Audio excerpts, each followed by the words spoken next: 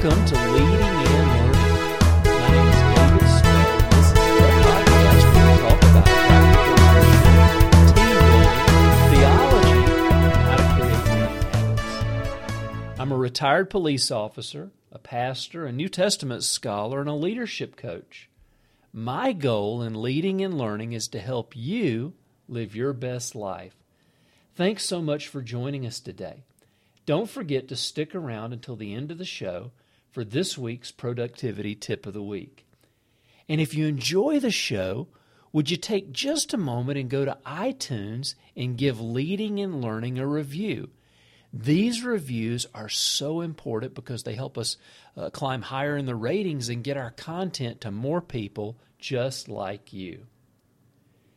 Now, today's episode of Leading and Learning is called Police Flashbacks. Like I said, I'm a retired police officer. I worked for almost 30 years just outside of Atlanta, Georgia, and I retired as a lieutenant at the end of 2011. Now my wife Annie and I are living and working in Brazil. We're working with our churches here. We're helping plant churches. We're helping train and develop leaders. And Annie and I were recently staying at a hotel while on a ministry trip. We were in the beautiful city of Santos, Sao Paulo.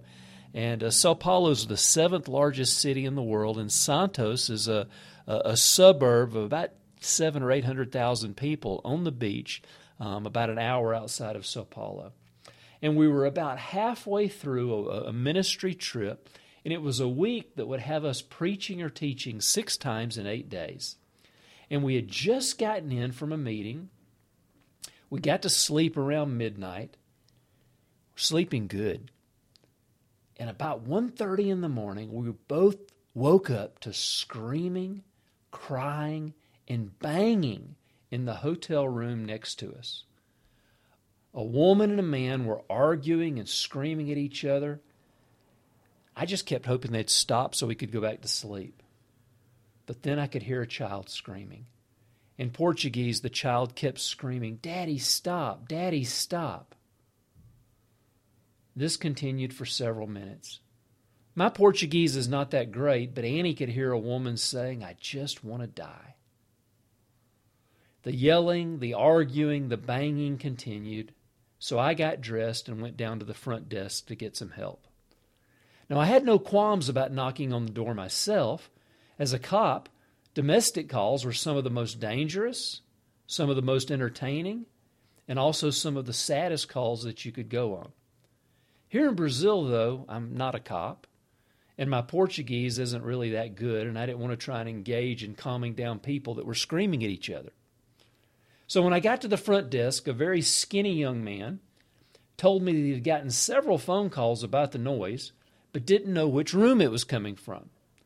So I gave him the room number and told him I'd be happy to go with him. But he didn't seem to be in any hurry to go back to the room where the fight was taking place. After a few minutes, another hotel employee joined us. Now, this guy was skinny also, but he was also really short. I think if he sat on the other guy's shoulders, they wouldn't tip 220 pounds on the scales. So these two guys were going up to handle the problem. So I thought I'll tag along and see if they need any help. By the time we got upstairs, the fighting seemed to have died down. The folks were probably out of breath after all the screaming they'd been doing. The two guys from the hotel stood at the door, not really sure what to do. They weren't sure if I'd given them the right door or the right room number. It was quiet at the moment, so they started to leave. And I asked them, I said, "Do you think that's really a good idea?" I had heard both a woman and a child screaming, and there could be somebody injured in that room. This seemed to get their attention. The two guys from the hotel huddled up and said, "Yeah, we probably should at least knock on the door and just check." Of course, in my law enforcement days, we would just take the key from the manager and enter the room and deal with the situation in the room. But these two guys weren't sure what to do. Well, while they were planning on going back and over and knocking on the door, the situation escalated again. You could hear the fighting in the room start up again. There was screaming and yelling and banging, and the child screaming, "Daddy, stop! Daddy, stop!" These people had gotten their second wind and were ready to fight some more. Now the tall, skinny guy from the hotel walked over to the door and lightly knocked on it.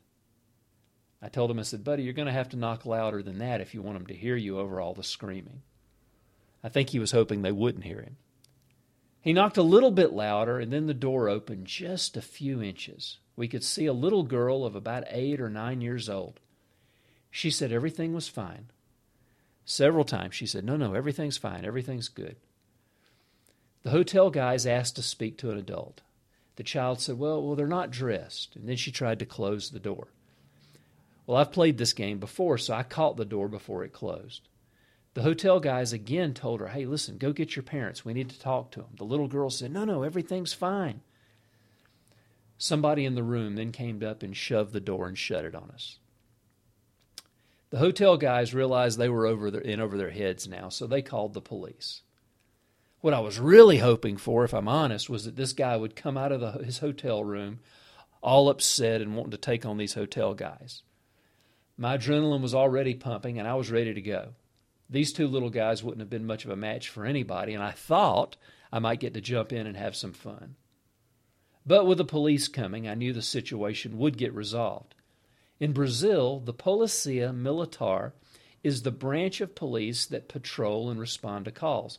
Now, even though their name is Polícia Militar, they're not a military police, but they are the uniform police. There's also the Polícia Federal, which is the federal police, the Polícia Civil, which does most of the investigations. But for this call, it was going to be the Polícia Militar. And about 10 minutes later, they showed up. 5 officers, 4 guys and a lady. The police officers showed up. The officer in charge banged on the door till it opened. And then a little short, pudgy guy came to the door, probably intoxicated, didn't have a shirt on. He said, well, he and his wife were just having a little argument. A female officer went into the room to check on the women, the woman and then the daughter. The female officer came out a few minutes later and said that neither the woman nor the child had any injuries. The officer in charge told the husband very clearly, and this didn't require any translation at all, that this man definitely did not want to see the Polícia Militar again that night. He told the guy to go to bed and not cause any more problems. The man hung his head, said he was sorry, and said there wouldn't be any more problems. And that solved the problem, at least for the night. Of course, by that time, I was wide awake and could not get back to sleep until 2:30 or 3 o'clock in the morning. The next morning, we could hear some arguing, but it wasn't very loud, and the family checked out that morning. This incident definitely brought back some memories and some flashbacks to my police days. I was impressed with how the Polícia Militar handled the call. And I guess it's probably better that the pastor did not have to punch out the domestic violence perpetrator. Now it's your turn. I always love hearing from my listeners. Go to davidspell.com, leave your question, your comment about today's episode in the comment section for today's post. And while you're there, make sure you sign up to get my free newsletter. I publish 3 blog posts a week, and subscribing will ensure that you don't miss a single issue. I also send out a subscribers-only newsletter once a month. So subscribe so you can get that. It's full of bonus content, and I know you'll love it.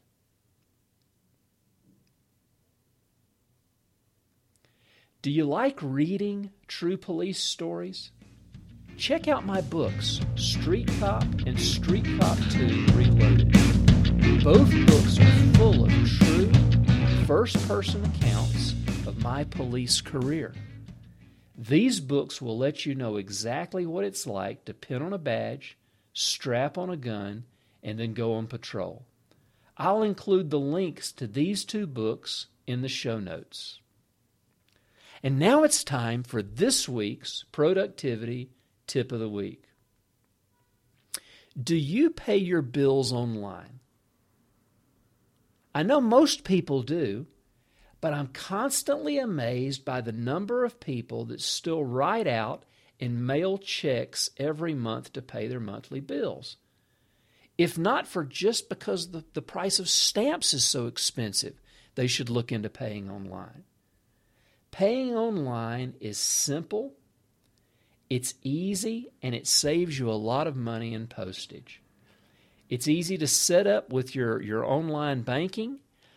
Most banks make it very, very easy to pay your bills online. Save yourself some time, save yourself some money, and if you're not paying your bills online, start doing it today.